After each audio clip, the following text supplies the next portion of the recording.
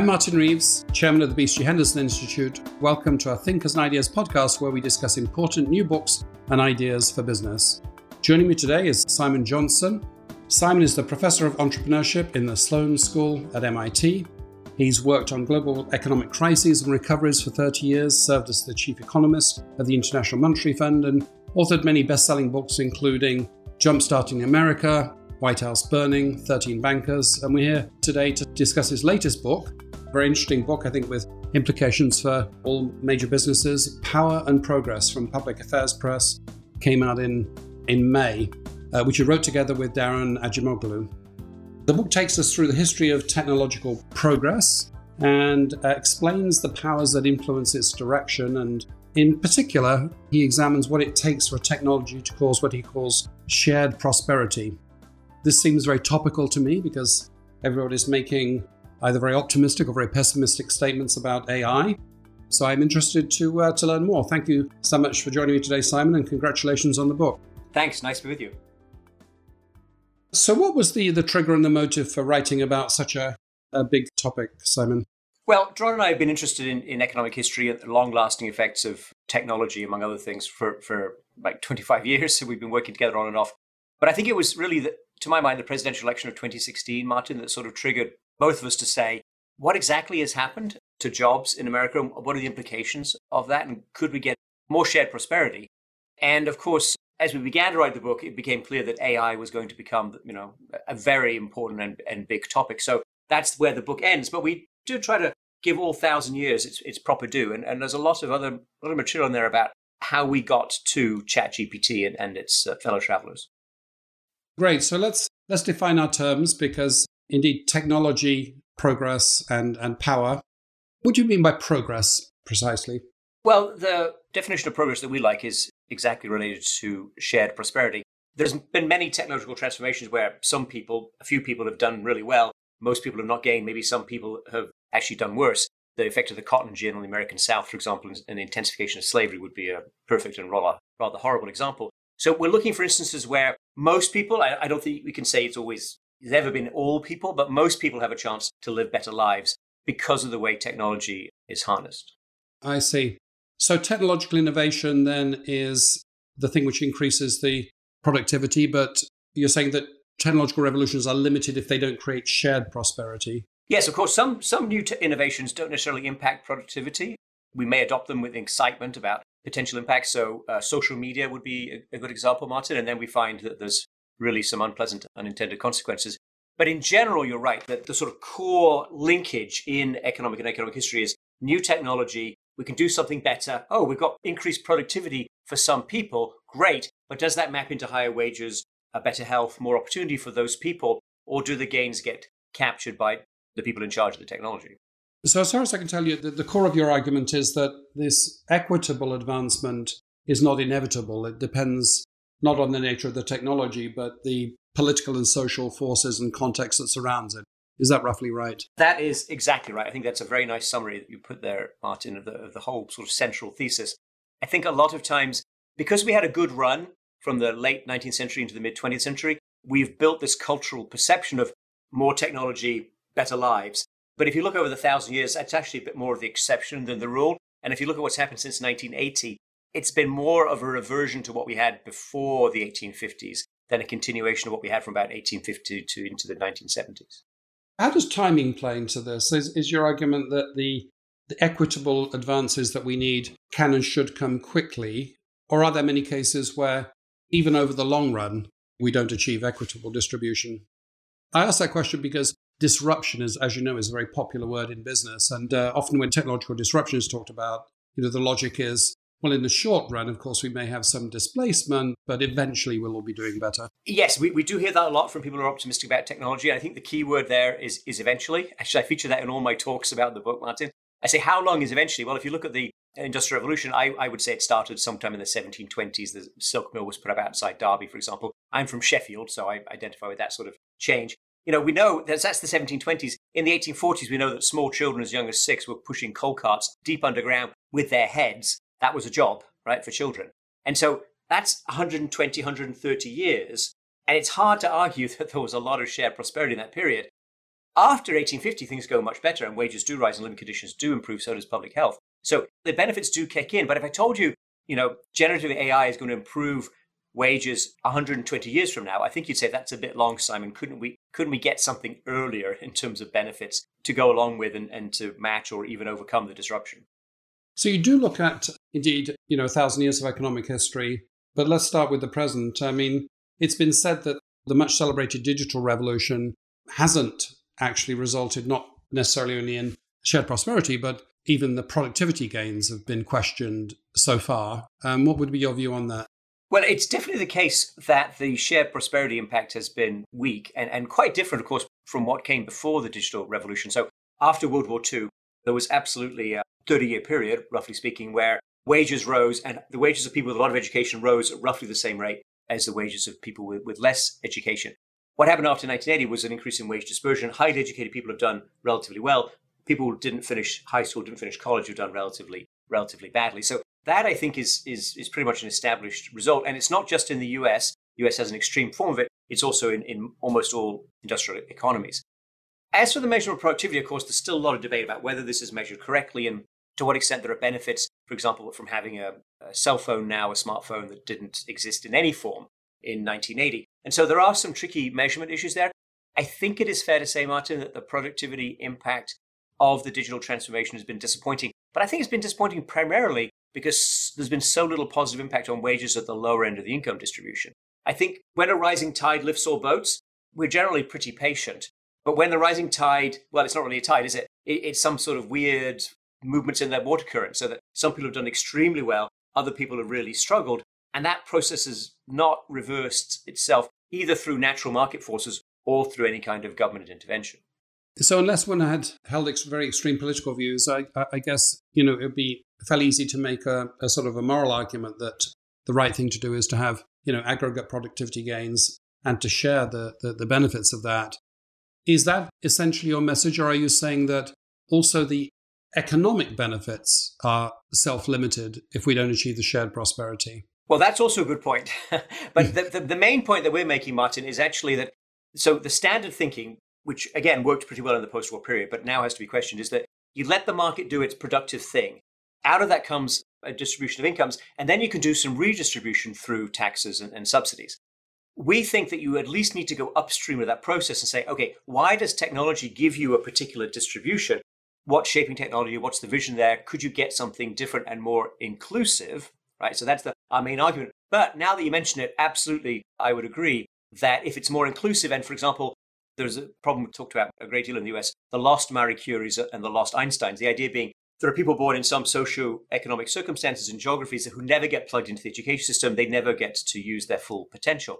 So in a more inclusive model, more of those people get to shine and to rise. And so that would definitely help you with the creativity and the breakthroughs that would raise productivity.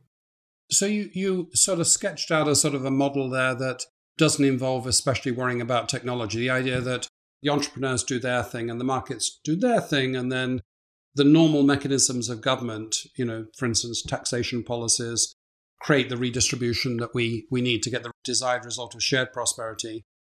Is your contention that has never really worked, that's never been really enough, or that's become especially difficult in today's societies or with today's technologies? I think it's become especially difficult because countervailing power, social groups, trade unions, self-confidence of government, that did challenge big business and did force more redistribution earlier in the 20th century, for example, those forces have become quite weak. I was on a panel this weekend, just recently, at the Hay Book Festival, which is a fantastic event. I was on the panel with Paul Johnson, no relation, head of the Institute of Fiscal Studies in the UK.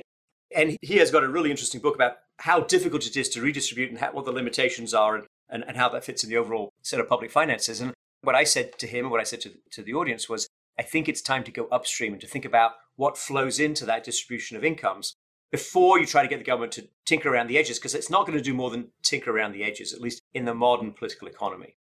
Right, because I'm wondering, what would be your argument that we need to worry about that upstream technology component as opposed to simply saying, no, this is a problem of, taxation policy and equitable social policy. Where the productivity gains come from is, to some extent irrelevant, and perhaps one shouldn't mess with too much because you don't want to, create disincentives to innovate. let's trust the normal mechanisms of government that might be, broken in the modern era and might need fixing. But I think you're saying, no, we need to actually think about the forces shaping the innovation and the development of the technology itself, as I understand it. Yes, well, this was a big discussion, as I'm sure you know, Martin, before World War II.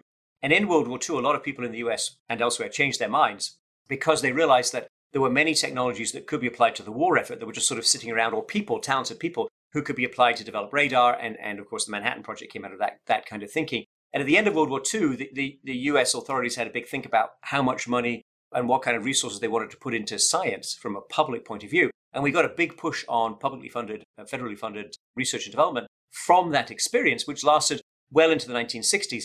And in my previous book, Jumpstarting America, I argued with John Gruber that we should learn the lessons from that experience and re-up that commitment. So at least change the level of innovation and change how much money we put into the public support for general knowledge creation, which is hard to appropriate in any given private company, and therefore you don't get enough investment from a purely private perspective. I think that argument has actually gone quite well, and the CHIPS and Science Act of 2022 in the United States reflected a lot of the arguments that we made in 2019. So you can certainly have government intervention and public purpose to change how much innovation takes place, in our view. Whether you can change the direction, well, that's the topic of this book. So can we tilt it, for example, let's talk about surveillance, Martin. There's a lot of money going into surveillance, worker surveillance of the workplace. Now, some of that might be sensible. Some of it might make workers safer. A lot of it seems like it doesn't. It's about forcing them to work harder and maybe to be less safe.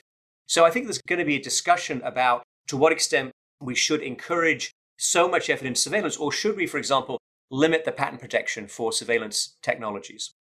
I think that's probably where we'll go, some version of that in the United States. Other countries will have a lot more surveillance, a lot more worker oppression. So then there's going to be a question, how much do we want to trade those countries that put guardrails around surveillance? How much do they want to trade with countries where workers are oppressed using surveillance, their wages are kept down, and those regimes do not necessarily become more friendly or less confrontational just because we're buying their goods? So I think all of this is very integrated, Martin, and absolutely questions we need to consider now.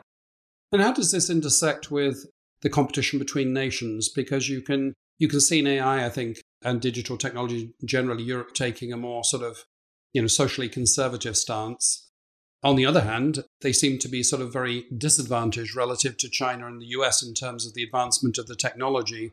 So it's not quite a level playing field. Doing the right thing in the sense of your argument may perhaps be perceived to create some sort of competitive disadvantage. How do you think about that sort of line of argument? Well, I do think the US is in the driving seat with regard to generative AI, and the Chinese are probably number two. I don't think that anyone is proposing seriously that the US adopt a European type approach to regulation. We're certainly not. I don't think you can stop innovation, and nor do we want to. The question is whether you can tilt it one way or another, focus more on human augmenting technologies and raising wages and figuring out the public-private partnerships and investments that will make that happen. I think the China threat is somewhat exaggerated at the current moment, but you're definitely right. There's a competition, technological competition between nations, including who gets to move first and who creates more jobs. And the Europeans are a little bit of a bystander in this process. But perhaps there are applications, perhaps there are problems to be solved, perhaps there are pieces that can be built on top of the basic fundamental technology stack that Europe can excel in. That remains to be seen.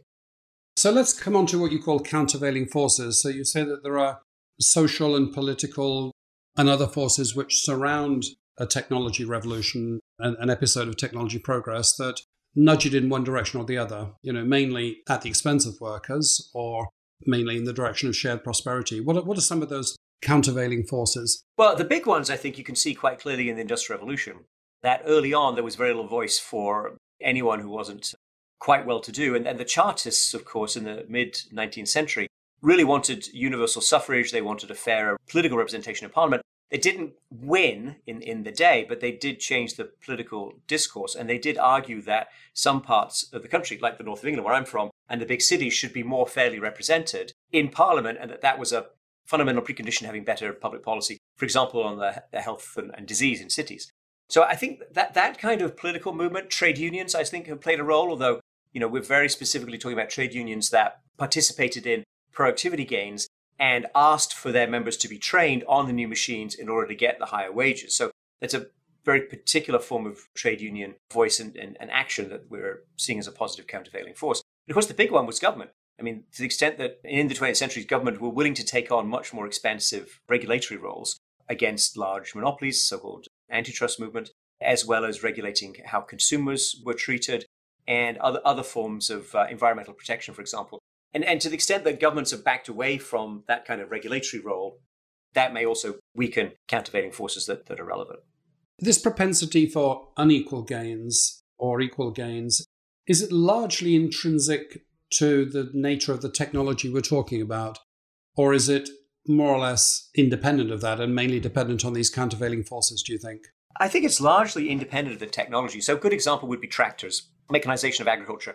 In the United States, what happened was as mechanization spread across the Midwest, a lot of those people who no longer had employment or high wages in agriculture moved to the cities and actually went to work for McCormick's Reaper Company and made the machines that further mechanized agriculture.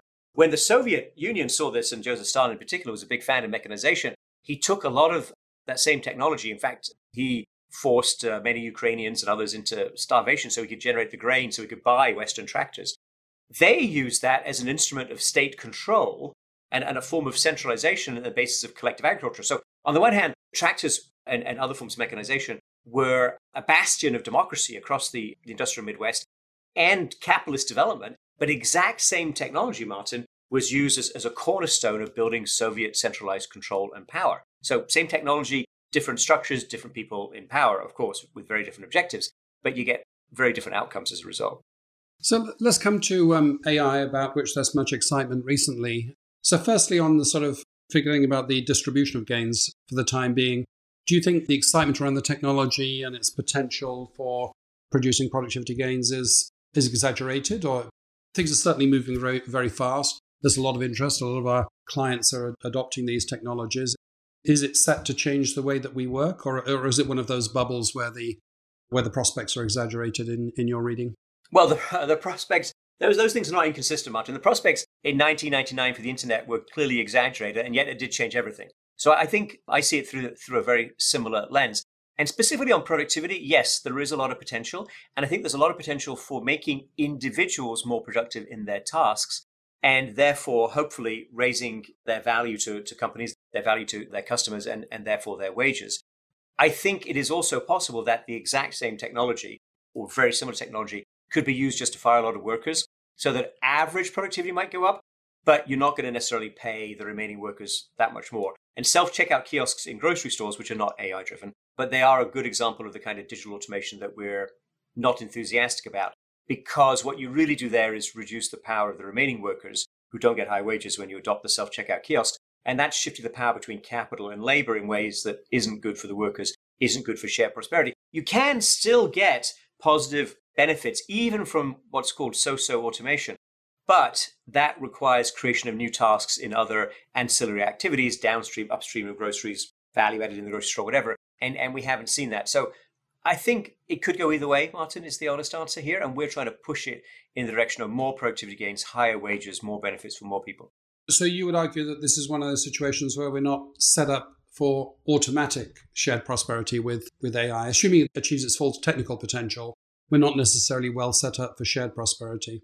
Absolutely. I think if you look back over 1,000 years, very few societies have ever been well set up for automatic prosperity. I think it's always a fight. It's always a discussion. You always need to make the arguments and persuade people they should pay higher wages. And that's how you tap into or share the gains from higher productivity. I think we're at a difficult moment, Martin, because a lot of countervailing powers have been weakened over the past 40 years. And that widening gap in incomes shows no signs of reversing in any long-term systematic way. So we think it's a moment of vulnerability. It's certainly a moment of paying attention to this and making the argument and trying to persuade companies who are absolutely in the driving seat to focus more on augmenting the abilities of the people who work for them. Is there a challenge here about the relative speed of the technological phenomenon versus the relatively unchanging slow speed of the regulatory sort of compensating loop? In other words, the speed of government reaction to these things is quite mismatched with the accelerating pace of innovation and diffusion of innovation. Is that a particular challenge in this case? Yes, absolutely. Look, all the countries that are richer in the world have some sort of rule of law, which includes not changing regulations for business in some precipitate, arbitrary and unexpected manner. So in the US, you put proposals out for comment, you get comments, you revise, and then you publish, and then there may be a legal appeal. So that takes years. And this technology is moving considerably faster than that.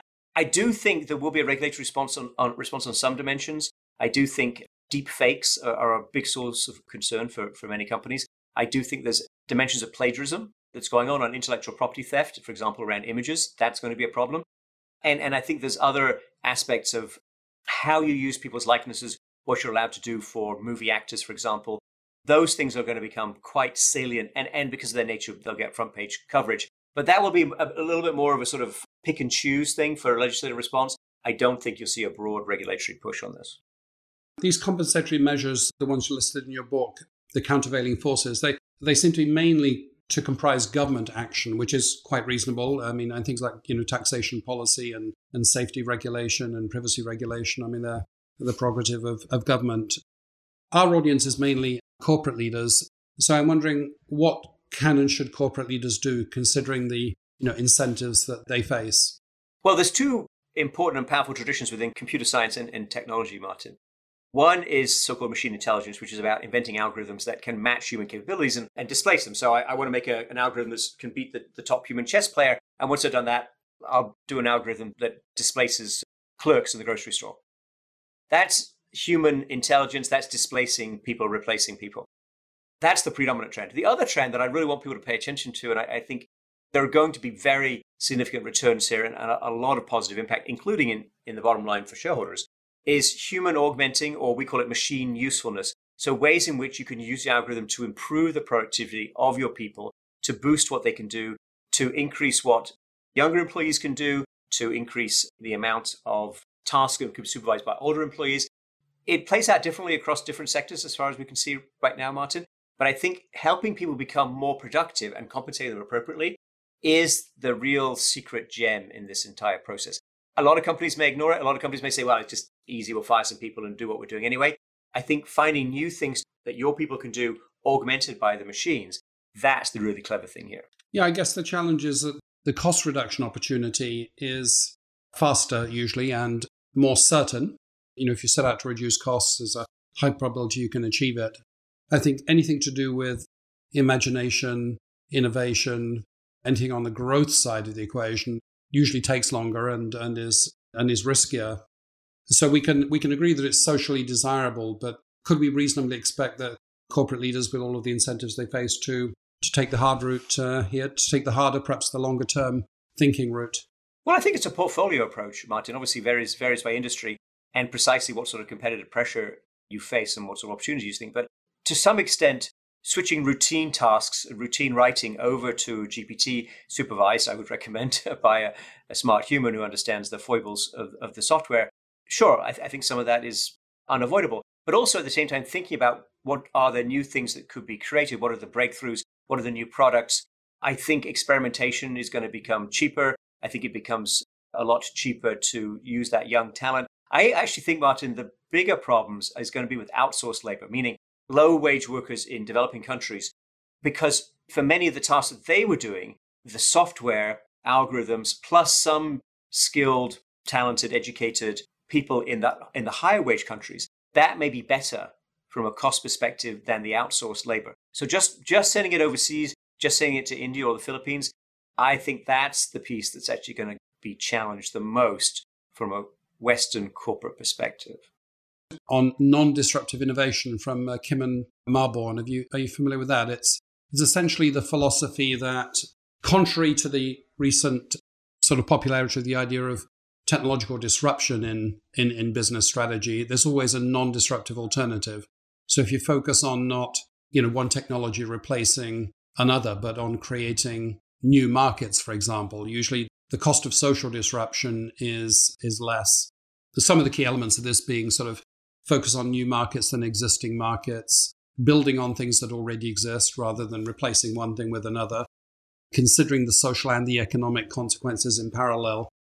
Does that sound like a microeconomic corollary of the sort of philosophy that you're talking about, or is there a fundamental difference in that way of thinking? Well, I haven't read the book, but I will now. Thank you for the tip. I think there is some overlap, certainly new markets, creating new things.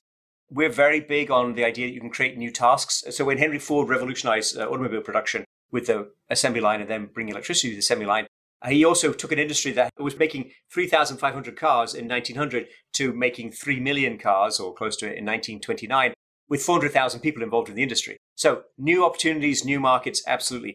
I think what I would worry a little bit about is sticking to what we've done already and building on what we're doing, and doing that with fewer people, because now we can have generative AI replace people in some of the more routine tasks.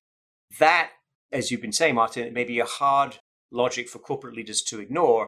That is, and I'm not saying there's anything wrong or illegal or immoral about it when they're doing their jobs, but it is going to be in creating the new things, the new tasks. That's where we're really going to boost the demand for labor.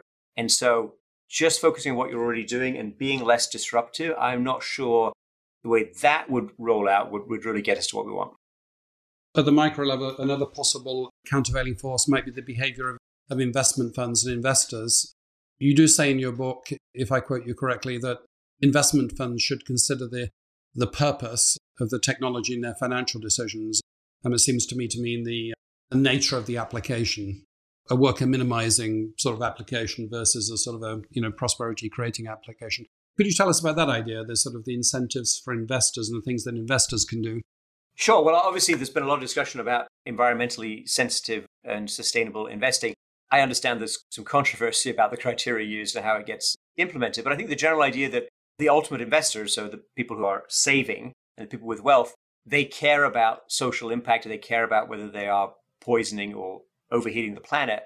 And therefore, their fiduciaries or investment managers should be careful also. I think that logic's pretty sound. So we're trying to encourage people to think about the way in which the technologies that they're supporting through their investments are helpful or not helpful to human development and to the development of additional human capabilities, which are then compensated appropriately.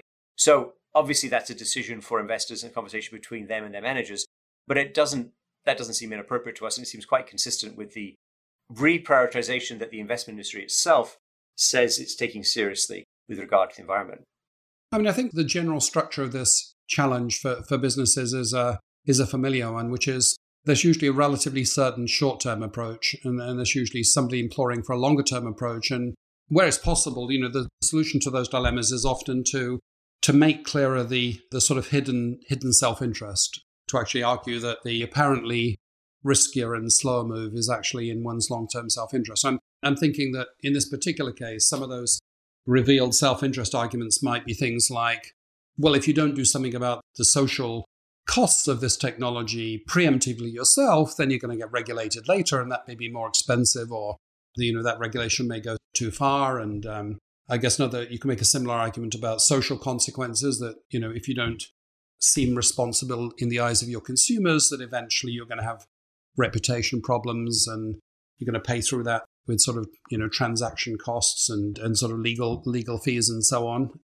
How far could we go with this sort of revealed self-interest argument in saying that actually it is in the interest not only of society but of each company to look for these sort of creative, shared prosperity creating ways of applying new technologies? Well, I think those arguments are good and valid, and they can, if that matters to management, that helps motivate the people in the company, I'm all for it. I do think there's another strand, though, Martin, that we could weave together, which is, where do the breakthroughs come from in your industry in thinking about how to deliver customer service or where the market is going next? One thing that appears to be true, obviously, generative AI is still relatively young at this level, but what we're seeing is that it effectively interpolates between things that have been done already. So when it offers you autocomplete in your email, that's obviously a form of AI, a well-established one, and I often adopt the recommendations. But what I'm doing when I do that, I am basically reverting to the mean. I'm going with what most people say in that context, according to the AI's tracking,